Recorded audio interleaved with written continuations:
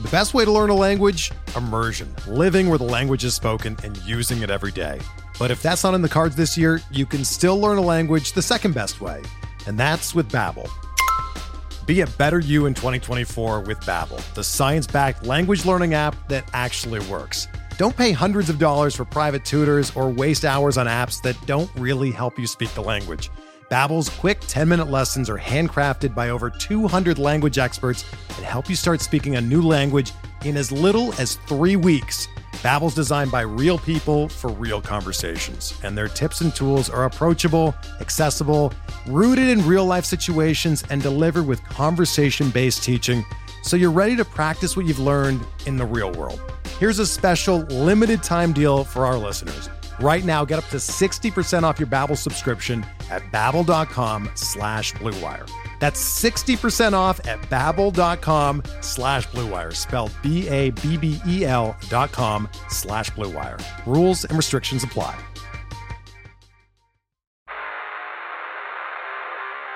You don't want it, you don't need it, but you're gonna get it anyway. The Kevin Sheehan Show. Here's Kevin. Tommy is here. I am here. Tommy, can we start the show by finally dropping the Surgeon General's warning that you many years ago put into place? Be careful. Rooting for this team could cause harm to your health. Can we drop that finally? You can peel that sticker off and throw it away. You can smoke again. Woo! Yes. Yes. There is no more Skipper Dan the Sailing Man. It's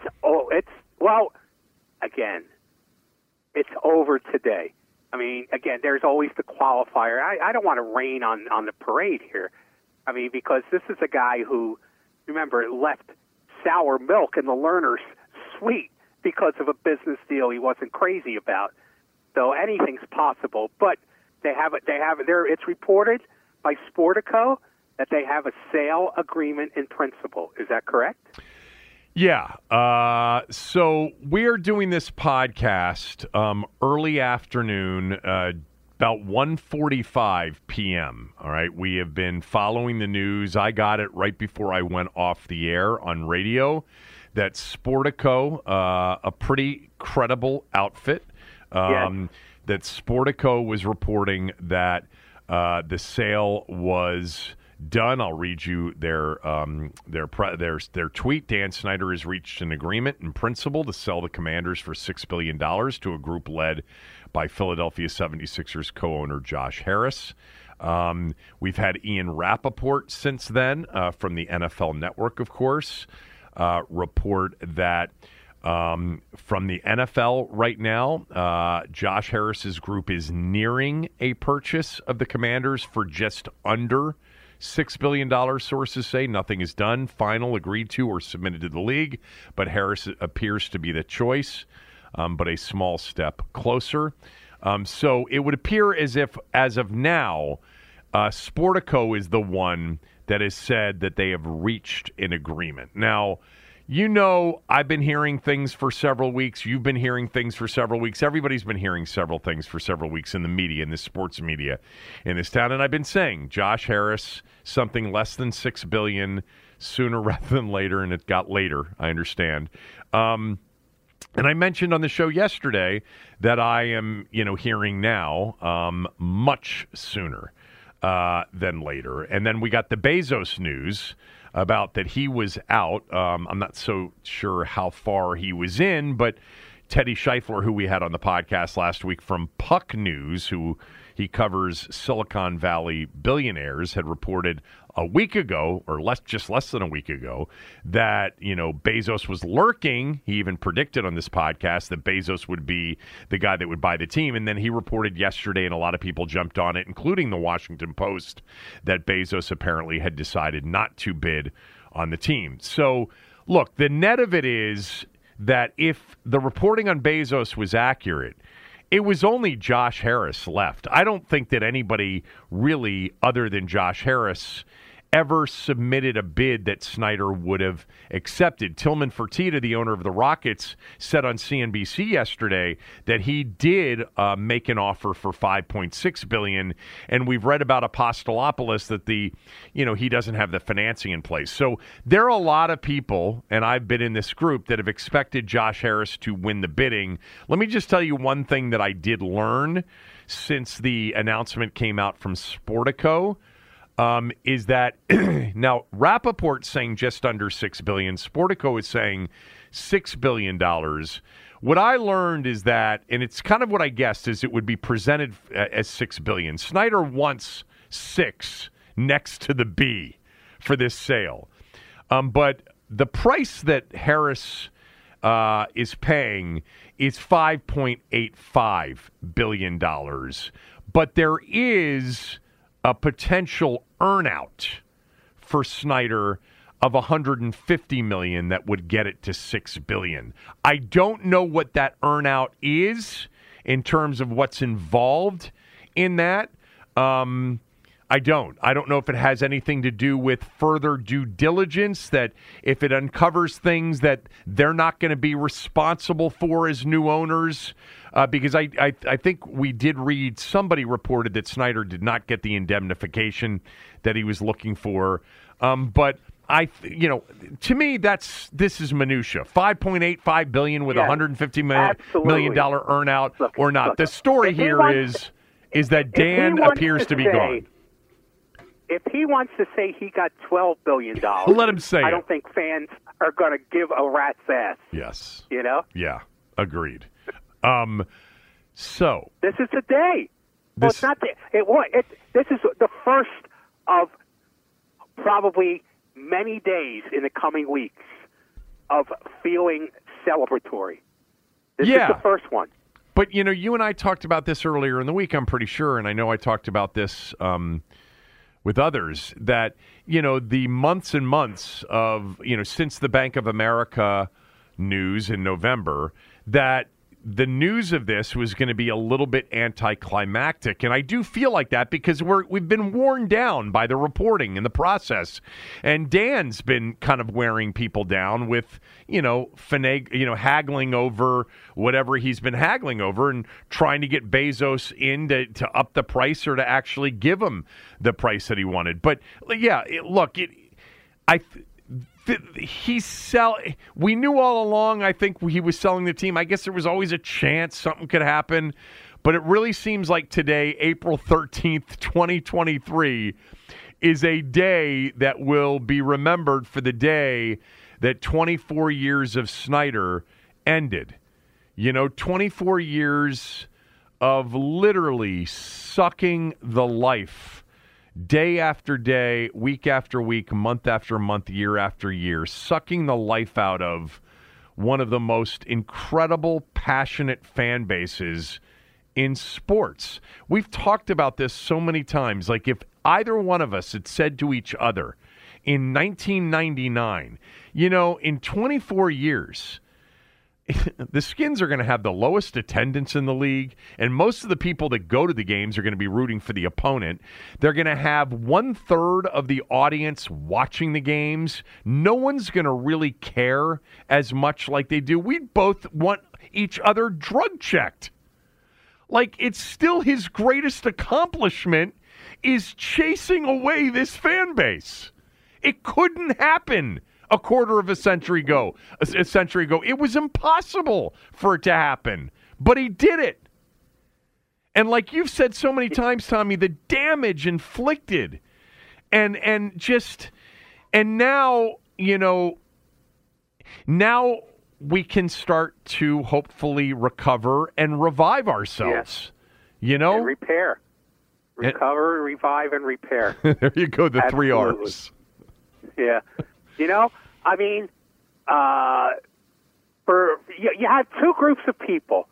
You have the people who lived through the good times, the Over the Hill gang, the 3 Super Bowl championships under Joe Gibbs. Me. They know what was lost, and that pain goes down to the bone because you know how good it could be. Okay? And then you've got the group that came after and have only known this, despair and dysfunction, and have had to listen to the stories of the glory days. They have this hollow emptiness that can't be filled no matter how many times the team trotted out those Super Bowl trophies. The Super Bowl trophies was just a reminder of what they missed. Yeah. So you've got these two groups that are jumping for joy for very different reasons. The pain was different, just as bad probably for both, but the pain was different. Yeah, I mean, as you said, for people like me who lived through all of those years, it's hard to explain what a big part of our lives it was. And I've said this before, I'm sure, it was an outsized and inappropriate part of our lives. But, that's what happens. You have passions in life, and some of them are, passions that are diversions that, and rooting for sports is kind of a diversion. But it was, from the age of, 5 years old, from birth for me, but I went to my first game at 5 years old. It was part of my overall, anybody that knew me and knew people like me knew that the Redskins were a big part of our lives. It was a big part of our conversations. And there was an incredible, it's going to sound weird, but there's like this incredible confidence that comes with being a part, even as a fan, of a winner. It does something, and by the way, the kind of winner Washington was too, which, I pointed out over the years that not only did they win, they won with brains, they won with class. We rooted for the team. Our team was the smartest team in the NFL, the classiest team in the NFL. Everything about it was regal. And it was, and there's been this slow kind of burn to near death. Well, you know what he did, Dan Snyder? And there's no more Skipper Dan, the sailing man, anymore. You won't write about Skipper Dan anymore? No more Skipper Dan, because the whole point of that was to deflate this inflated person who was so enamored with himself, he made people call him Mr. Snyder. Right. Okay. Now he's just the disgraced, soon-to-be former owner, Dan Snyder. He doesn't need a nickname anymore. He's going to become invisible soon. He'll be on an island spending his $1 billion,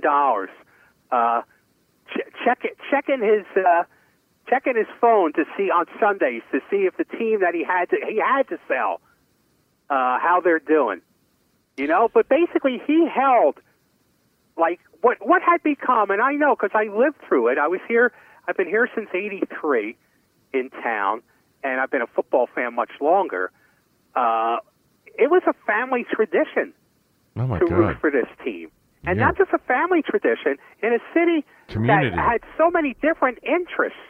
It was a unifying force, and he held that hostage. That's what he did. He held that happiness hostage.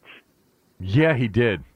It was this incredible unifier for this city that's so fragmented in so many ways. Like, there's so many cities that are so much more parochial than this city, and this city had one thing that really unified it, and it was this team, and it was a family affair, it was a community affair. It brought people have said this over the years, obviously, but it brought everybody from every side of town, every demographic, and on Sunday afternoons, everybody was together for the same reason, and he ruined it. He was as the owner of the team. Look, there are lots of people he brought in that helped, but he brought them in. He ruined it, and it was impossible for it to be ruined. It's what I've said for years now, and somebody actually said, I forget who it was, said, used my line but claimed it for themselves, but whatever. But for years, Tommy, I've said Harvard Business School, Wharton, all of them should do case studies on this franchise. How to chase a passionate customer base away in 20 years or less, because it was near impossible what he did, and there's so many lessons from it. So many lessons from it. I don't know what the number one lesson would be for him, but I think narcissism is not changeable, maybe, but it was the root of all of it. There was... Yeah. There was... Talk about, like, the people, there were other people involved, people he brought in, people who would tell Dan Snyder what he didn't want to hear weren't there very long. No. That's not who he wanted around him. No. And so they basically had a building full of weasels, led by the head weasel. Yeah, like we've said for so many years, the worst combination in a person or in a business is being arrogant and being limited intellectually. And this was this organization from the time he took it over. They did so many dumb things, but they were so full of themselves that they could never admit that it was them who was dumb, because it was somebody else's fault. It was always somebody else's fault. Even Bruce, his good buddy Bruce, as soon as he was out the door and the whole congressional investigation started after the Post stories, it was all Bruce's fault. It's just unbelievable. All Bruce's fault, yeah. All Bruce's fault. It was always somebody else's fault. It was all Zorn's fault. Yeah. It was all Marty's fault. It was all Zorn's fault. All Vinny's fault. All Mike's fault. All Bruce's fault. It was never Gibbs's fault, though, was it? No, it wasn't. It wasn't Gibbs's fault. No. By the way, I did this call segment this morning on the show, and I said, because I had said yesterday, I think I may have said it on the podcast too, but I said, I don't know, a parade to me seems a bit distasteful. And our good friend Paulie from the 757 sent me a note and just said, distasteful. Kicking a man while he's down, he's taking $6 billion. We're going to party like it's 1999. So I did this segment. I said, do you want a parade for real? Like, do you really want to go to that extreme? Because I don't really think that that's what you do. I mean... Well, I've got the opportunity for you to do it. Actually, April 29th, the draft party at National Harbor. There's a draft party? That's when Commander fans should organize a parade at National Harbor. I know, but you know what I'm talking about. We've been talking about there will be... No. You can't take the high road when you're dealing with this guy. You better drive on the same low road he's on. Yeah, I knew you'd say that. I knew that would be your answer. Yeah, I mean, there is nobody that takes, more pleasure in the misery of others than you. Only for people who deserve it. Yeah, well, he deserves only for people who deserve it. And he deserves a lot of it. Here, the guy from Fox Business News, Charles Gasparino, who has admitted that, he's friends with the Snyder during all of his reporting, he tweeted out moments ago, this is what Dan Snyder is saying to his hater today. I bought the Commanders for $800 million and just sold it for $6 billion. Suck on that. I just quote tweeted it, win-win, because it's a win for both of us. It's a win for him financially, but it is a bigger win for us. He doesn't want to sell the team. Exactly. That's that. So it's a win, but it's not a win for him, because if it was up to him, left to his own devices, he wouldn't be selling the team. $800 million. $6 billion in 24 years. Not bad. I get that. Not a bad return on investment. Like us poor people say about rich people, but are they happy, Kevin? Well, Money doesn't buy happiness, Tommy. I wouldn't know, and you wouldn't know. Right. But there's certainly a lot of, look, money doesn't make you smart, and money doesn't necessarily make you happy. And he's not happy that he's been forced into this situation. And I would say over the years he's done enough dumb things to say that he isn't brilliant. I'm not saying he's not innately intelligent, because I bet he is. But he's done a lot of dumb things for somebody who's innately intelligent. Yes. That's for sure. Yes, he has. Now, what's interesting is the team already has an event scheduled for tonight. I'm going to call it FedEx Field. I'm getting off Ghost Town Field. Okay? No, don't get off it quite yet, because no. What? I'm giving these guys a clean slate to turn it around. Right. I don't expect them to turn it around quickly, but Ghost Town Field spoke to the ownership of the team as much as the stadium. Okay. Tonight, Eric Bieniemy is holding, I guess, a chat at the stadium with Commanders fans. Is he really? It's like, yes, which is actually, this is the kind of thing they should be doing, and they should have been doing all along. This is smart. Okay, at the last minute, they get smart. He's having a meet with Commanders fans tonight to talk about his offense, his offensive philosophy, things like that. So I'll be curious how that unfolds given the news of today.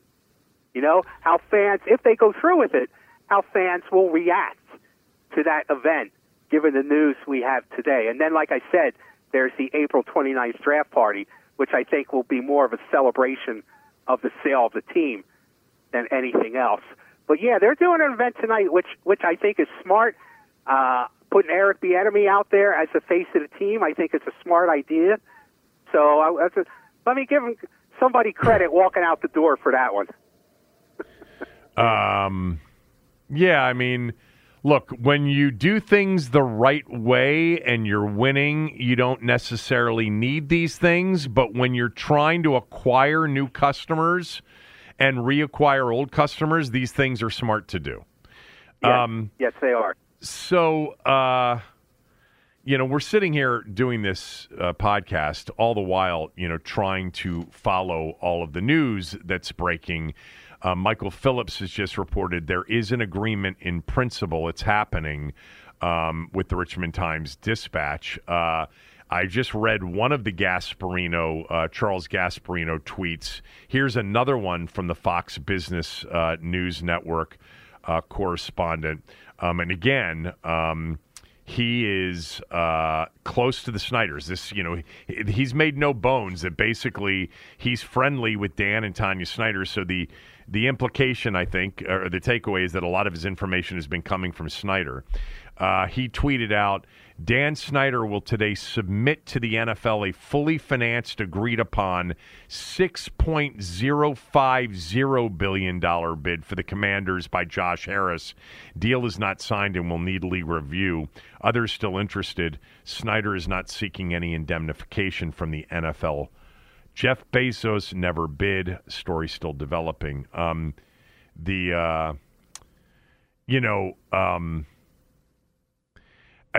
Snyder really, he is hell-bent on this thing being presented as $6 billion, or in this case, 6.050. I think what's been happening here, Tommy, for the last 2 to 3 weeks is they've been haggling over like $150 million. That's a lot of money, I understand, but it's a tiny percentage of the overall sale price. But again, to your point, and I agree with this, that's not the story today. Who cares what it is sold for?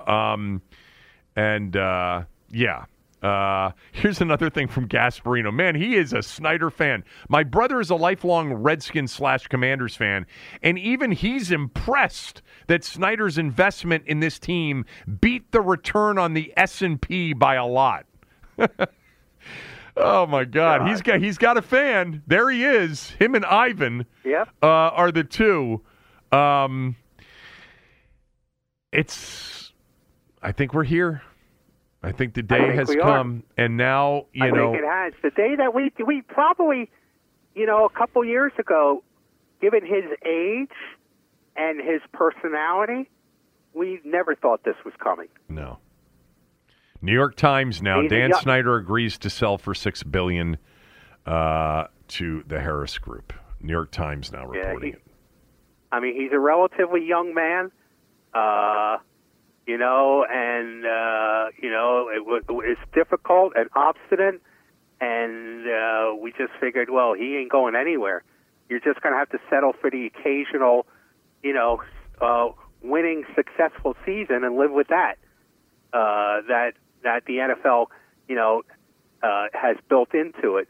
But it just shows you that circumstance, the unpredictability of the future. And let's give credit. This started with the Washington Post. It started with the Post and their stories about the women and the employees who felt they were abused by a toxic workplace, and then sexual harassment allegations, which immediately drove away, several employees right from the start were forced out. But that's where this all began. It did, and I can appreciate, that you're giving them credit. But it also, he was going to survive that.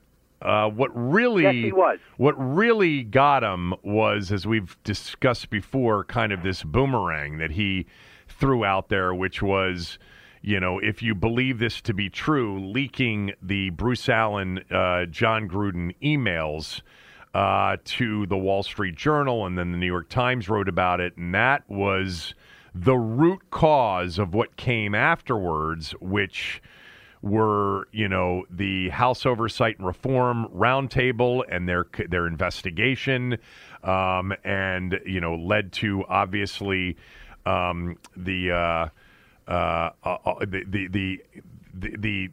testimony. Excuse me. I'm sorry. I'm choking on this. You're a little bit too excited. The testimony of people like Jason Friedman and Tiffany Johnston, which led to another big time investigation, and that's why we're here. I'm not saying that the Post story. Yes, it is. But he had started to kind of he had recovered a little bit from that. Yes, he had. And basically, that's the perfect example of who he is. How this got revived. How the embers, they were down to embers maybe, and they got blown up into full flame again by his own hand. Right. By leaking those emails, which made it, in terms of the Oversight Committee, an NFL issue. But it never really was an NFL issue. It was a Washington Commanders Dan Snyder issue. Right. I mean, without that, which got everybody else going once again on all of these allegations, anyway, we've been through this a lot. He sunk himself in many ways. But eventually, like you said, one of your favorite, sayings about Dan Snyder, the passage of time really never was going to help this franchise. So eventually something else would have happened. Whether, if Tiffany Johnston and Jason Friedman didn't come forward and Mary Jo White didn't start her investigation, something else would have eventually happened. The aura of self-destruction. Yeah. Which hopefully now will be lifted. What are you going to do? What are you going to do with your life now? Are you going to retire? No. Look, I could write happy. I covered a baseball team that won a World Series. Okay, I can write happy. Okay, I mean, granted, it will be, and like I said, I'm putting away all the tools, all the nicknames, all the fun stuff. Because it's a new day. Are you ready for this? I'm capable of that. We got more news here. Adam Schefter. You ready for this one? Are you seeing this? Canadian billionaire Steve Apostolopoulos and his family are still in the mix for the Commanders, with one source telling ESPN that it's a head-to-head race. It's anyone's game. No deal has been signed, sources tell ESPN, and any deal has to be submitted and approved by league owners. Well, we understand that part of it. We know that. Yeah, we understand that the closing didn't happen today. Right. But remember... But, I mean, everyone is reporting agreement in principle. Yeah, but... Now the one problem is Dan Snyder doesn't have many principles. Right, but Adam Schefter had just dropped something else into the conversation, that it's not Josh Harris, definitely. Now, look, he's the one that said a few weeks ago that Harris and Apostolopoulos had the fully funded $6 billion bids in. And now he's saying they're still in the mix, one source saying it's head-to-head. So, yeah, okay. That's the risk of doing a podcast without having all of the information in. But this is, this is our podcast today. We're not going to go back and start over, are we? No. No. Because I don't know. Not for some Canadian. Not for some Canadian. What? We like our neighbors to the north. Come on. No, I do. I love Canadians, actually. I actually do, too. They frequent the west coast of Florida a lot. You've noticed that, right? The east coast of Florida is definitely New York, Boston, D.C. It's the Northeast. The west coast of Florida are all the Midwesterners and the Canadians. Oh, there was a Canadian that hung out at Kenny D's, was there every karaoke night. He was the life of the party, man. Digging your stuff. I used to love to hear his Canadian accent too. He was a funny guy. Yeah, they basically take over that section of Florida. Yeah, they do. All right. Josh Harris, we'll put the Steve Apostolopoulos Schefter thing on hold for right now. Let's talk about Josh Harris when we come back and what this group will be like as owners. We had Howard Gutman on the show a while back, and he spelled it out. We'll talk a little bit more about it when we come back right after these words from a few of our sponsors. We're driven by the search for better. But when it comes to hiring, the best way to search for a candidate isn't to search at all. Don't search, match with Indeed. Indeed is your matching and hiring platform with over 350 million global monthly visitors, according to Indeed data, and a matching engine that helps you find quality candidates fast. Ditch the busy work. Use Indeed for scheduling, screening, and messaging so you can connect with candidates faster. Leveraging over 140 million qualifications and preferences every day, Indeed's matching engine is constantly learning from your preferences, so the more you use Indeed, the better it gets. Join more than 3.5 million businesses worldwide that use Indeed to hire great talent fast. And listeners of this show will get a $75 sponsored job credit to get your jobs more visibility at Indeed.com/Blue Wire. Just go to Indeed.com/Blue Wire right now and support our show by saying that you heard about Indeed on this podcast. That's Indeed.com/Blue Wire. Terms and conditions apply. Need to hire? You need Indeed.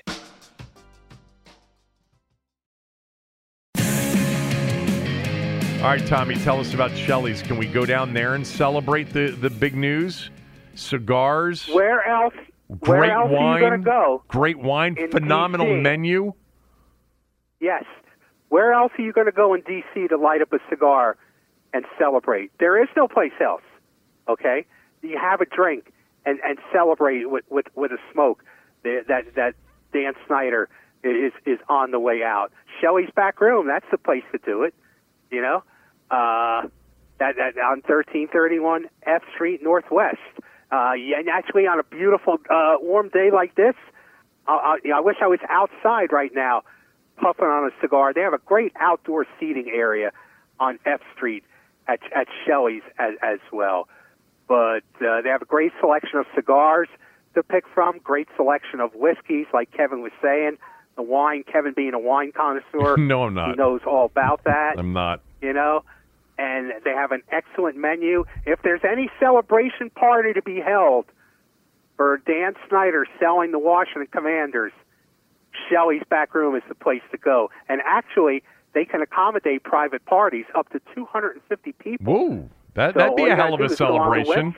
That'd be a hell of a celebration. Yes. Shelley's Back Room, 1331 F Street Northwest. You can find them on Shelley'sBackroom.com. They have great Pine Knot Noir. All right, so let's continue with this podcast, assuming that the news first reported by Sportico that there is an agreement in place for Josh Harris to buy the Washington Commanders for, let's just call it $6 billion, is what happens here. And, you know, also reported by the New York Times. New York Times and others as well. Adam Schefter just coming in with the Apostolopoulos bid. Apparently, they feel they're still in this and it's anybody's game here. But whatever. We're headed towards, new ownership here in Washington, which will be great. And I just wanted to remind everybody that, an agreement in principle, there's still, weeks to go. The league has to approve the new owners with a 3/4 vote by all of the other owners in the league. And there's lots of legal documents and more due diligence and lots of stuff to happen before there will be a closing date in which they'll sign the final documents. They'll sign the team over to the Harris Group, and Harris and company will wire $5.85 billion or $6.05 billion or whatever it is to Dan Snyder's account. And then, by the way, Dan owes some money to the league. Hopefully they are senior debt, and they are, they get paid directly by Harris before it goes to Snyder. Because I'll tell you what, I'd hate to be a receivable for Dan Snyder, any company owned by Dan Snyder.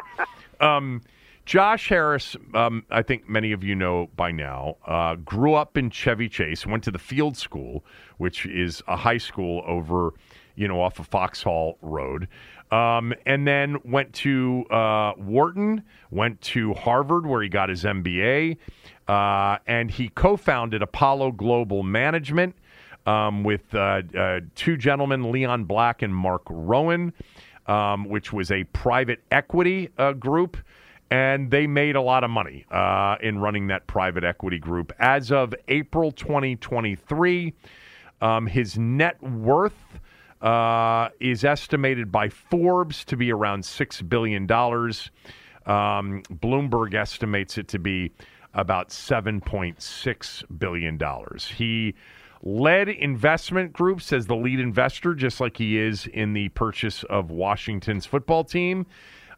He was the lead investor in the purchasing of the Philadelphia 76ers and the New Jersey Devils. In terms of American sports. He's also a general partner in Crystal Palace FC of the Premier League, and he's currently, and he'll have to obviously sell his shares of this, but he's currently a small stakeholder in the Pittsburgh Steelers. So the NFL knows Josh Harris. They have vetted Josh Harris. They vetted him for the Denver sale. They vetted him for his small stake in the Steelers. By the way, it's interesting that being a small stakeholder in the Steelers now will produce, I think, 2 out of the last 3 NFL new owners. David Tepper was a small stakeholder in the Steelers. I don't know if the Walton Penner Group, if anybody there was a small stakeholder in the Steelers, but you cut your teeth at a really good organization, and they get to know you a little bit, and that opens up the door for buying a team like Washington. The 76ers and the Devils both had excellent years this year. He's been called more of a hands-off owner, hiring people and letting them do the job. Obviously, they went through the process in Philadelphia with him as the owner. And we've heard, a lot about Josh Harris from Howard Gutman, our good friend, who spoke in depth about his relationship with Mitchell Rales, the co-founder of Danaher Group with his brother Stephen Rales. And Mitchell Rales is, we believe, to be not only a co-investor, but the second biggest investor. And, he will eventually become the second biggest shareholder in the team. And Howard, said Mitchell Rales would not get into business with Josh Harris for a team like this, and his existence in the deal speaks volumes of Josh Harris. Look, we don't know enough. We don't know how he will be as an NFL owner. We don't know, whether or not he'll hire the right people. I think the one thing that we know, and we've said this all along, is there's no chance that it could ever be worse than it's been for the last quarter century. But the fact that he's owned sports teams, he'll be vetted by the NFL, he's known by the NFL, he'll have Magic Johnson in the bid, Mitchell Rales in the bid. Here's what we know. We know a lot more about Josh Harris than we did about Dan Snyder in 1999. So true. I mean, that should make everyone feel a lot better. I mean, Dan Snyder was such an unknown, in 1999. He was in the original bid. He was not even the lead guy. He was part of the Milstein bid. Right. We heard of the Milsteins. Everyone knew about them. I mean, we didn't know about this kid from D.C. or Bethesda or Rockville. No. Where's he from? Grew up in Bethesda, Rockville. Went to Woodward High School. So we know a lot more about Josh Harris. There's a lot more to measure what we expect of him. Here's what we know, too. We know that putting together this kind of bid for the Commanders, for $5.85 to $6 billion wasn't easy. Josh Rales couldn't write the check on his own. He couldn't write the check. Josh Harris, couldn't write the check on his own. He couldn't write the check, just with Mitchell Rales. They probably could have combined to write the whole thing, but there are going to be other significant limited partners. I shared with everybody last week that I learned that Magic Johnson wasn't just, a face of this group. He is going to be a significant investor to the tune of, somewhere in the neighborhood of, 3 times or more what he spent for the Dodgers, which was $50 million. So Magic's going to be in for $150 to $200 million. I know that's not, that's still a small fraction, but Magic may end up being the third largest shareholder in the group. But we know that they, had to put together a lot of investors, limited partners, to get into position that they had a fully funded bid to make. And because of that, you start thinking about the stadium and can they actually just build a stadium without any help? And I think maybe the answer is no. And so what does that mean for D.C.? And then to add to that conversation, Tommy has talked about that neighborhood's a different neighborhood, and there will be a fight to keep a stadium out and to get the zoning that you need, and it won't be as easy as just getting rid of Dan to get the D.C. stadium. Will they take a deal in Loudoun County because Virginia will want to do business with new owners and will contribute significantly to the new stadium? Or will they do it in Maryland because they'll get more of a buy-in from Maryland for the new stadium than they will for D.C.? But this is different than Jeff Bezos owning the team. Jeff Bezos doesn't need any help. He's worth $130 billion. Josh Harris is worth between $6 and $7 billion, and likely $2 billion of his liquidity is going into this team, or near $2 billion. So, well, listen. As far as the facility to play in, it's important to note that Josh Harris right now is in a fight in Philadelphia for a new downtown arena for the 76ers. Right. The 76ers are tenants at Wells Fargo Center. They don't own their own place. Right. They want to own their own place in Center City, Philly, in the Chinatown district, and that's going to cost a lot of money. There are other people involved in it, significantly wealthy people besides Josh Harris, but they're in a real political fight for that arena from residents and Chinese businessmen in that district. So, to fight financially and politically on two fronts for a sports facility is going to be kind of tough. I think still, I said all along because of Snyder being so offensive. Now I still think that this is the favored place. What will wind up happening I still think they'll build it right next to FedEx Field.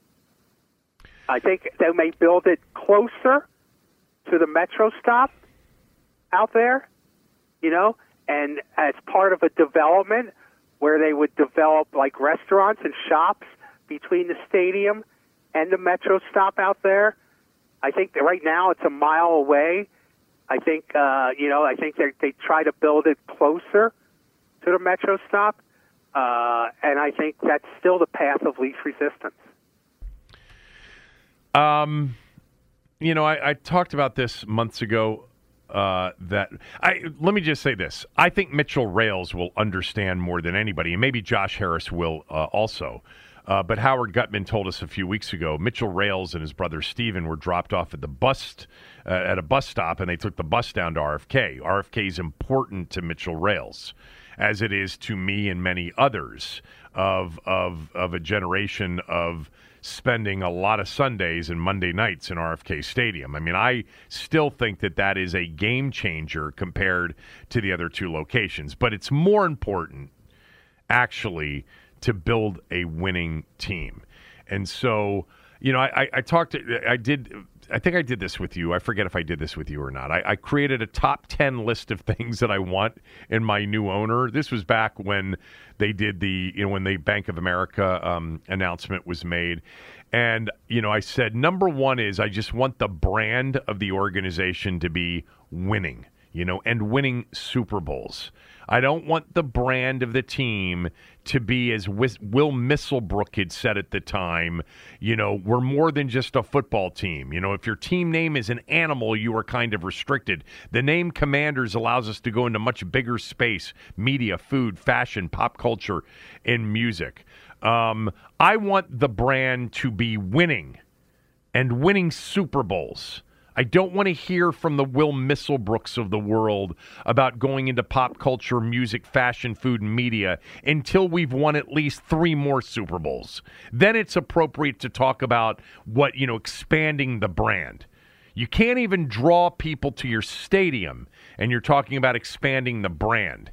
Ballsy, but maybe that was the point, is that we couldn't expand it based on our football team. We had to expand it in other areas, which, by the way, is what Jason Wright told me, when he got hired, and I met with him. He said, I've got to build an organization that's losing resilient. That's my mantra, is I can't worry about what the other side of the building does. I have to generate revenue, so we'll do it any way we can. I want the owner to hire a lead football person, a.k.a. a general manager, and I want that person to let that general manager hire all of the football people. I don't want ownership involvement in hiring of head coach and making football decisions. I want an owner who gives the football people total autonomy on football things and isn't meddlesome. By the way, Tommy, I had Steve Spurrier on the podcast yesterday. Yeah. Did I tell you that? How was that? No, I retweeted it for you yesterday. So you didn't listen to it. You never listened to it. No, I don't listen to it.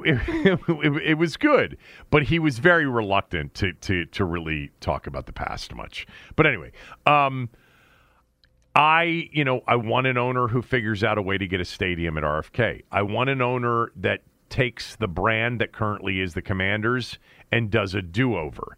I want an owner that isn't and doesn't want to be the face of the franchise. Like, I want the faces of the franchise to be football people, not owners, not people like Jason Wright, no offense. But nobody else knows the chief business person in their football organization, but everybody knows Jason Wright. I want an owner who doesn't want to be on the sidelines during the games. Okay, I want that kind of owner. And by the way, to be fair, Dan's been a recluse for years. He hasn't wanted to be the face of anything or the voice of anything. Happy Thanksgiving. I want an owner who treats customers like customers. One of the biggest complaints over the 24 years from anybody that's ever done business with this organization is they never treated us like customers. They treated us like we were lucky to be doing business with them. It was that arrogance. And bottom line is I want an owner, Tommy, who when Josh Harris steps to the podium to accept the Lombardi Trophy, it's the first time we've seen him or heard from him since training camp. That's what I want. I don't know. There were other things I had on my list. I can't remember. I'm going off what I remember from the list. But anyway, yeah. But owners in today's NFL, owners are involved. I mean, Jeff Lurie is involved in the Eagles. But Howie Roseman makes the big decisions. Howie Roseman makes the trades. Cook had to sign off on Joe Gibbs. That's different. I understand that. Before you pay, before you make a trade for Aaron Rodgers and pick up $60 million in salary, the owner's got to be consulted. I'm not talking about that. You know what I'm talking about. All right. Let's talk a little bit of football. We'll come back. We'll talk a little bit of football. Tommy had some issue with Twitter. And then I'm going to have, and Tommy's not going to participate in this because we're having some issues with our phones, so we can't do a three-way interview. But I'm going to have Eben Ivy Williams, the reporter from Sportico, who broke the news on the show to end the show. All of that coming up right after these words from a few of our sponsors.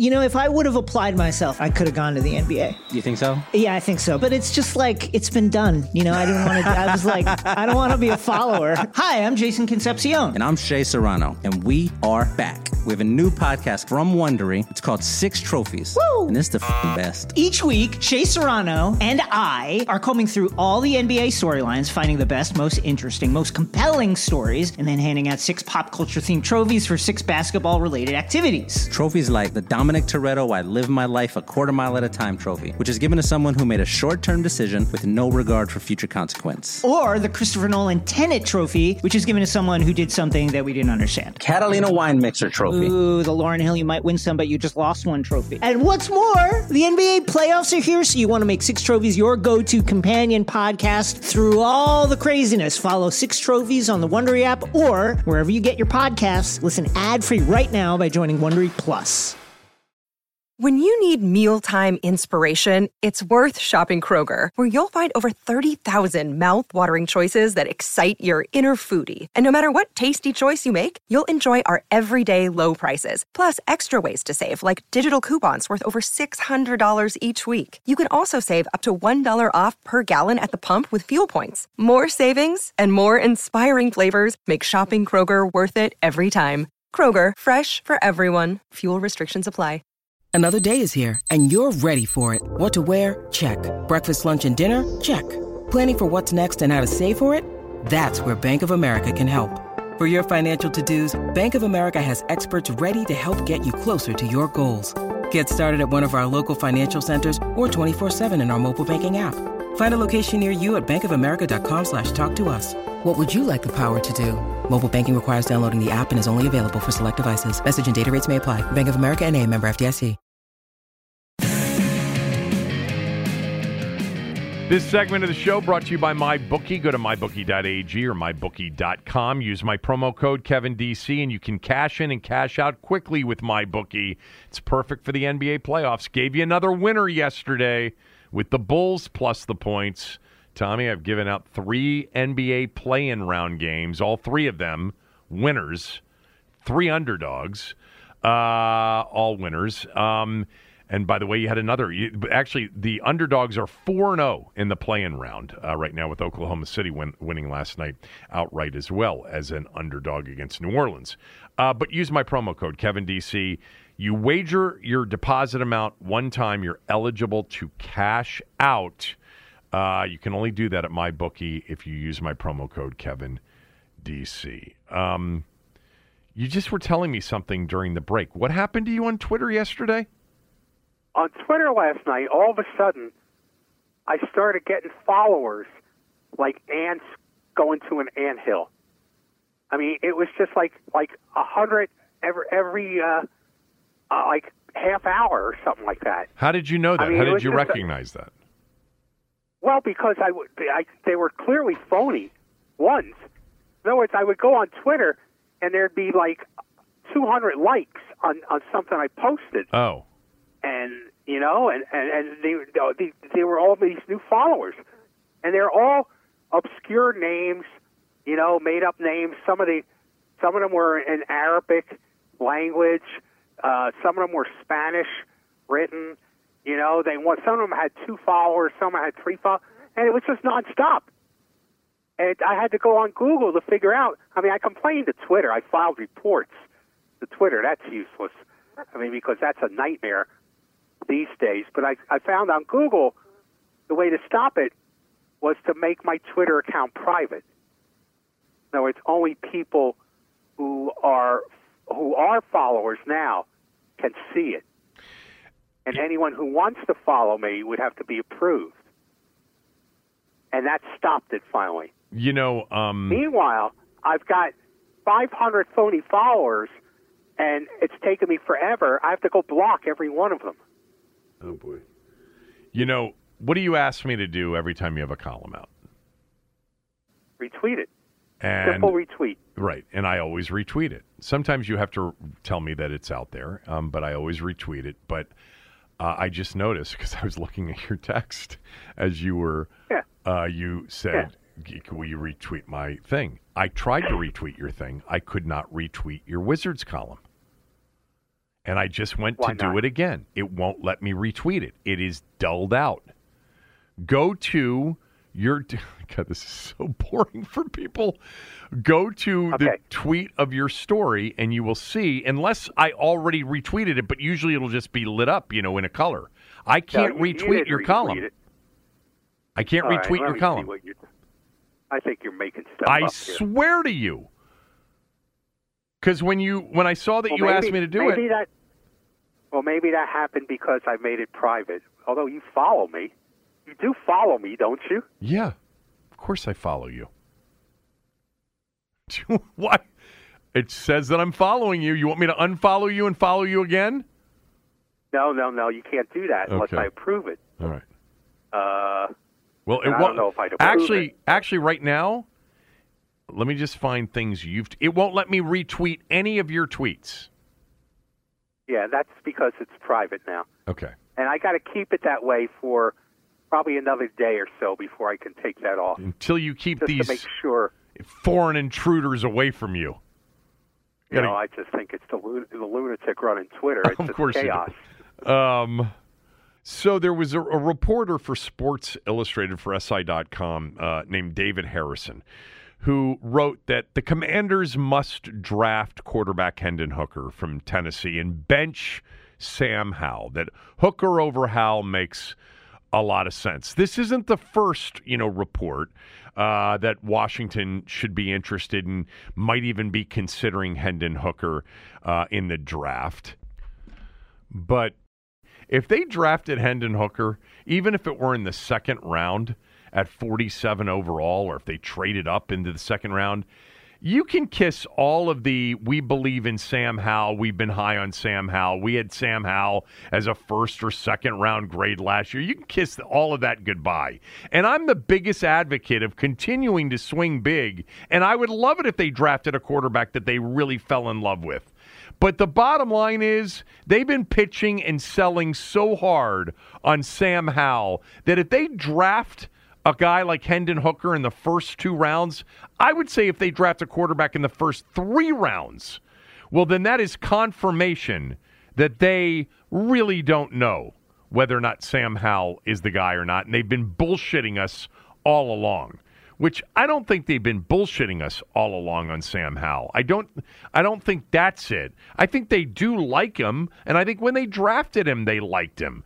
But this insistence on making themselves look so smart because he went 11 for 19 in a game and beat the Cowboys in the season finale, and now, backtracking to say we had first and second round grades, and Ron Rivera talking about all the mock drafters that he reached out to say, hey, what did you have on him? And all of them had higher grades. You drafted him in the 5th round. You drafted Percy Butler before you drafted Sam Howell.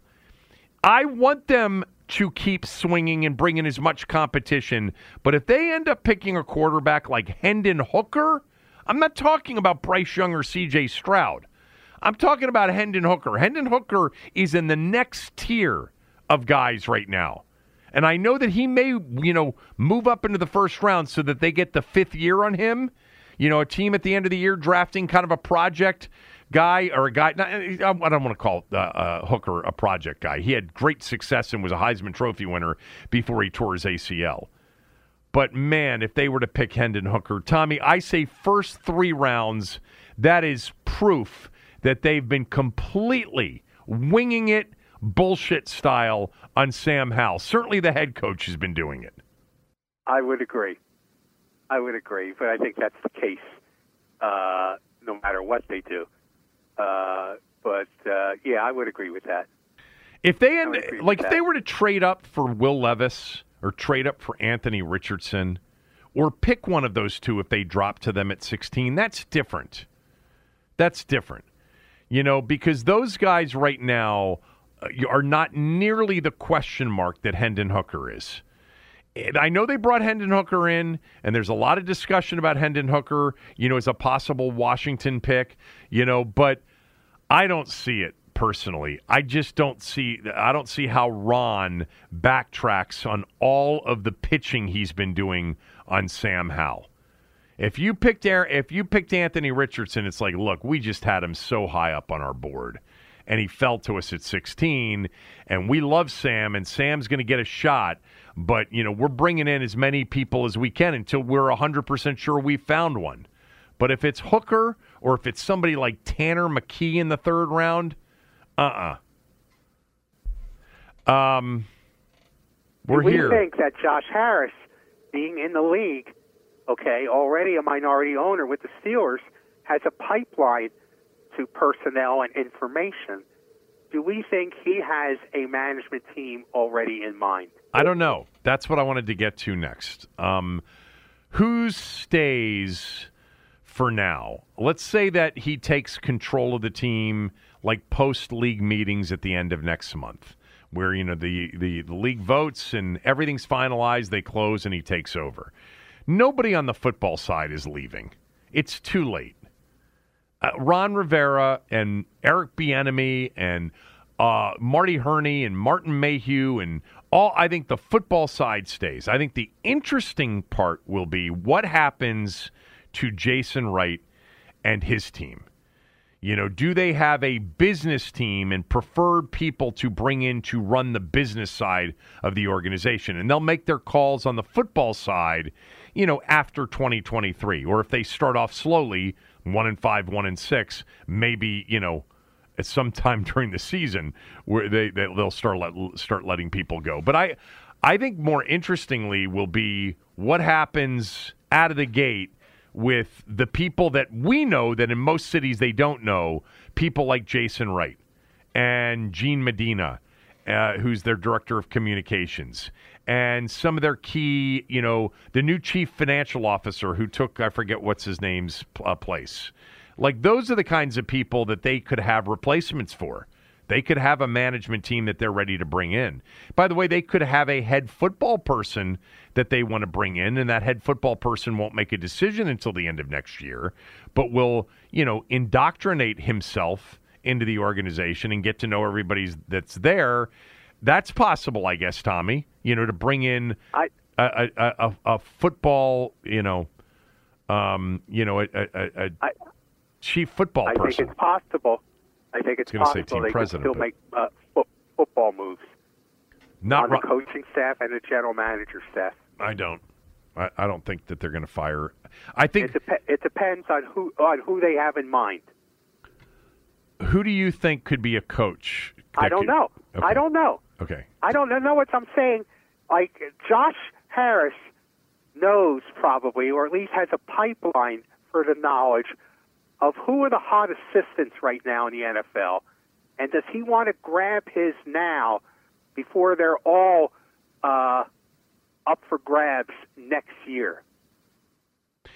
I think it's possible that they could bring in a football person, a football executive, a lead football executive. I think that's possible. And that could mean Martin Mayhew, Marty Herney, and others could be in trouble. But I bet as it relates to the football team, coaches, players, etc., I don't think anything's going to happen until we get into the season at least, and probably not until the end of next year. Unless they really suck next year. Probably not. But if I had a chance to hire Jim Harbaugh, I'd do it on July 30th. Look. You want to sell some tickets? You want to get people back in that stadium? Hire that guy.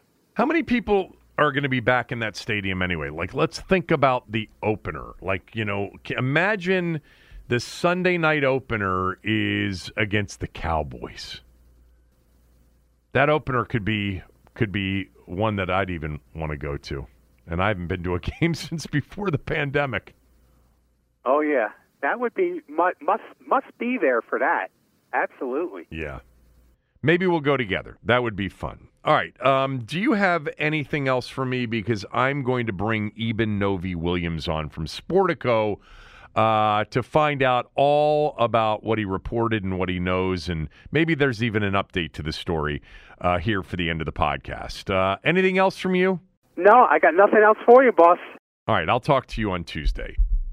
All right, jumping on with us right now is Eben Novy-Williams. He writes for Sportico. He broke the news earlier today that Dan Snyder has reached an agreement to sell the Commanders to Josh Harris, the Josh Harris Group, with Mitchell Rales and with Magic Johnson and other limited partners for $6 billion.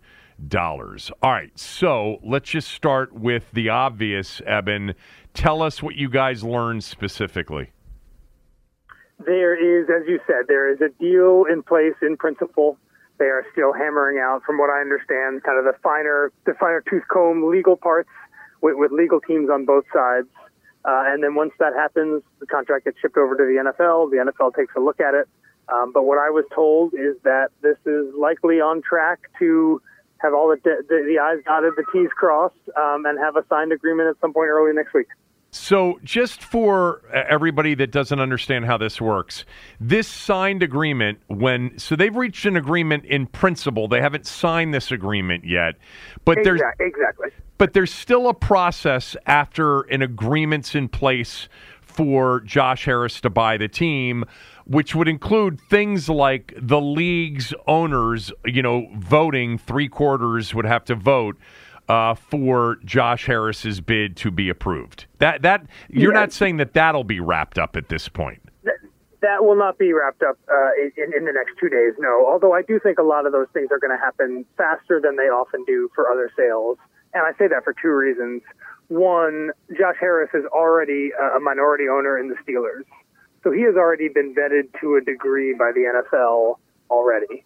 It's a bit stricter of a vetting process when you go from minority to control owner, but Josh is not someone who I think is going to have any trouble or need any kind of advanced scrutiny in terms of his finances, where he got his money, et cetera.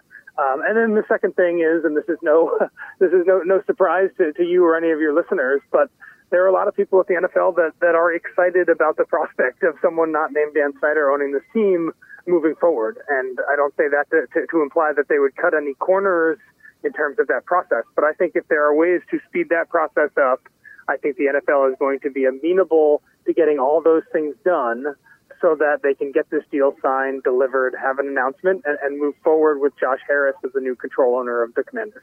All right. So why today? Why did it happen quickly? There was all the reporting on Bezos yesterday dropping out.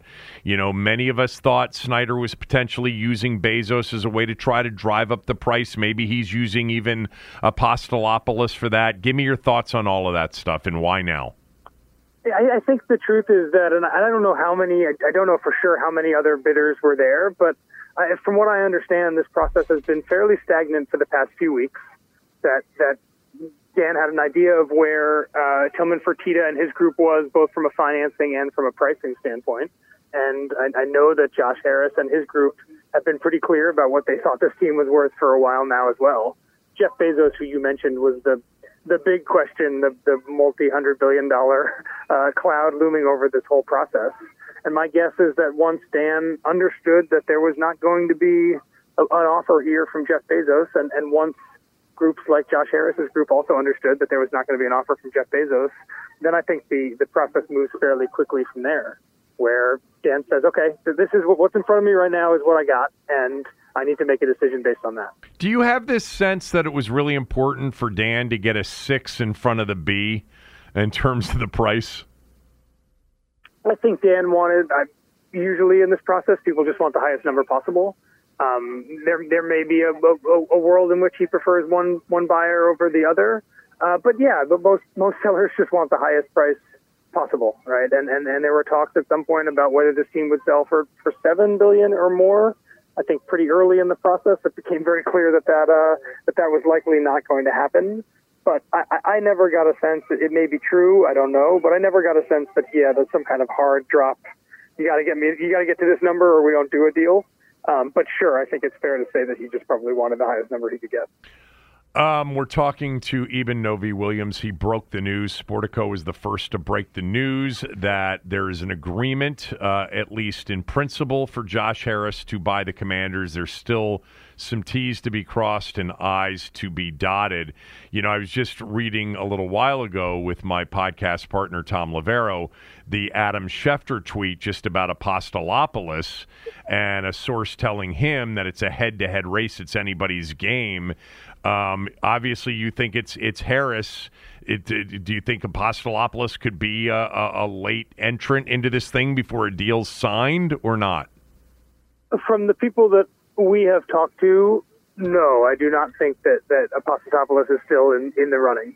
The big caveat, I guess I would say there is that Dan is fairly volatile as a businessman and a negotiator, from what I understand, and who knows until his signature is on that piece of paper exactly what's in his mind. But the impression that we've gotten as we reported from people that we've talked to is that they are exclusively going down this route with Josh Harris. They have an agreement on price, and again, it could be a matter of hours, if not days, until a contract hits the NFL.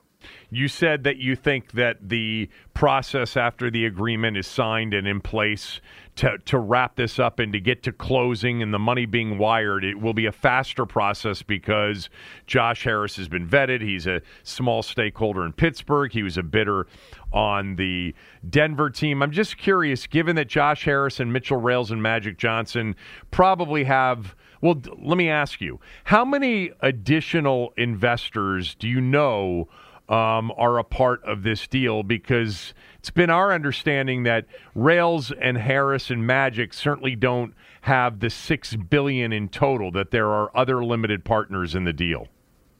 Your understanding is right. I don't know of right now for sure that I can say publicly other LPs that are part of this deal, but there are definitely going to be others. And one thing I'll say about the way these processes often unfold, it's sometimes easier to raise money from minority partners once a deal is reached. So Josh can turn to people who are thinking about investing in the Commanders and say, hey, I got this deal. It's a $6 billion deal. Let's talk about economics to see where you want to come in. So he may have some minority partners already part of this process. And I would not be shocked if there were other minority partners that join up or get announced at later dates as well. If you remember the Denver Broncos, which sold last year, a number of their investors, like Lewis Hamilton, the F1 driver, like Condoleezza Rice, former Secretary of State, right. Some of those investors came on after Rob Walton's deal was reached to buy the Broncos for $4.6 billion. So again, I think there's probably some LPs that are already committed, and I think there's going to be even more that likely join up after this deal is done. One of the reasons I was asking is, don't they have to be vetted too? They do. I mean, yes. Again, as I mentioned with Harris, the process for LPs is a little bit different from a vetting process than the controlling stakeholder, right? The NFL has very strict rules and has very strict requirements for the person who has to be the one to make decisions and spend the money if things go wrong, right? And someone who owns 5% of a team is not that person. So the process is a little bit different, and if we're talking about celebrities, sometimes that process is even a bit easier. But yes, I think the process to approve Mitchell and Josh as the two main money people here, I don't think it's going to be complicated, and I don't think it's going to take very long. All right, so what's not too long? When will we know that we officially have our team back in D.C. with a new owner? When will the closing happen? When will the money be wired? So the closing could take a few weeks. It could be maybe even a little bit more than that. But I would not be shocked if next week there is an announcement that a deal has been reached. The NFL has looked at it. It's been signed. And then you get to the owners have to vote. You get to kind of the rubber stamp process that we're talking about. But the $6 billion is not going to be wired next week. That seems fast. There is an NFL owners meeting next month. That could be where a vote happens. They could try to figure out a way to do a vote beforehand. That would not shock me either.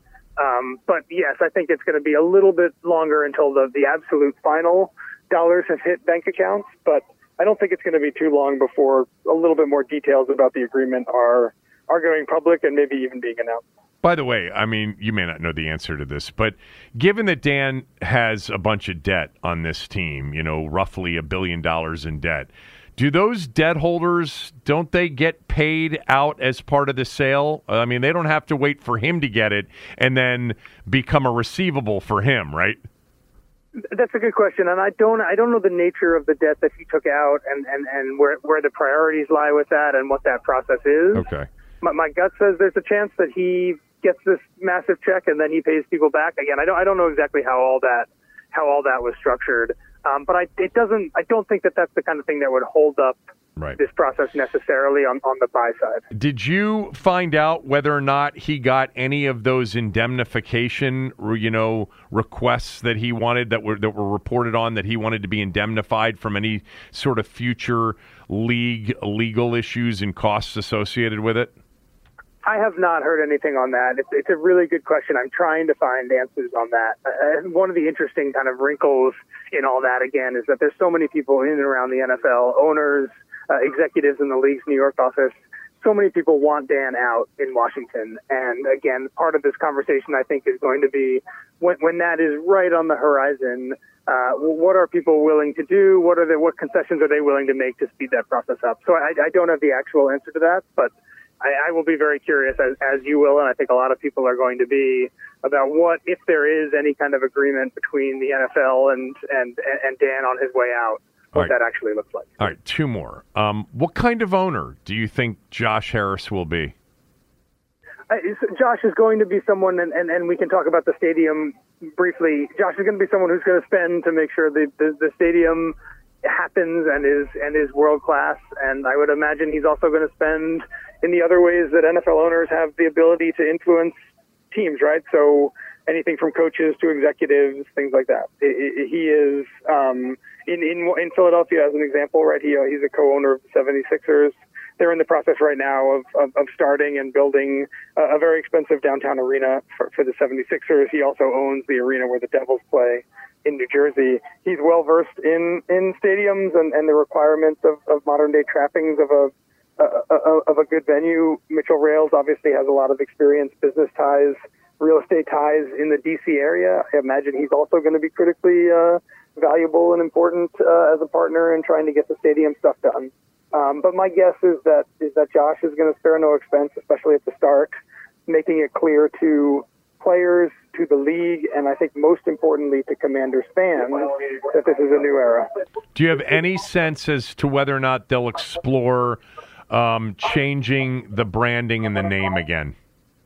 I don't. It would be one of my first questions as well. I can guarantee that they've thought about it, and I would probably guarantee that they have an answer to that, whether they want to go through that process, whether they would like to.